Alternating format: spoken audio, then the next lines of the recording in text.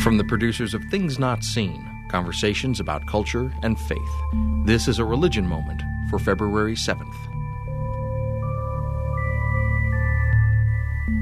Japan's Prince Shotoku Taishi was born on February 7th, 572.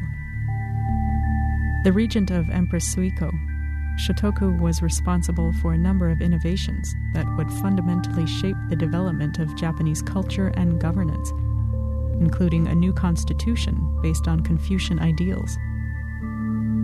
His resumption of sending governmental and scholarly delegations to China, and his bringing Chinese artists and thinkers into Japan, led to a number of cultural and political transformations, such as the adoption of the Chinese calendar and the use of Confucian approaches to merit-based bureaucracy.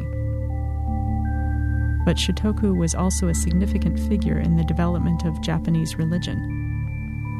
A Buddhist, in addition to being involved in the construction of a number of Buddhist temples, the prince is considered to be the author of 3 religious commentaries, the first of which is believed to have been the earliest text written in Japan. Before Shotoku's efforts to spread Confucianism, and especially Buddhism, Japan's religious life was mostly centered upon Shinto. After the prince died in 622, portraits and legends about him began to emerge, the latter including assertions that his mother had been a virgin when he was born, and that famed 5th or 6th century monk Bodhidharma had paid him a visit. Considered a Buddhist saint, Shotoku has also appeared a number of times on Japanese banknotes. Our thanks to Katie Scroggin for this report.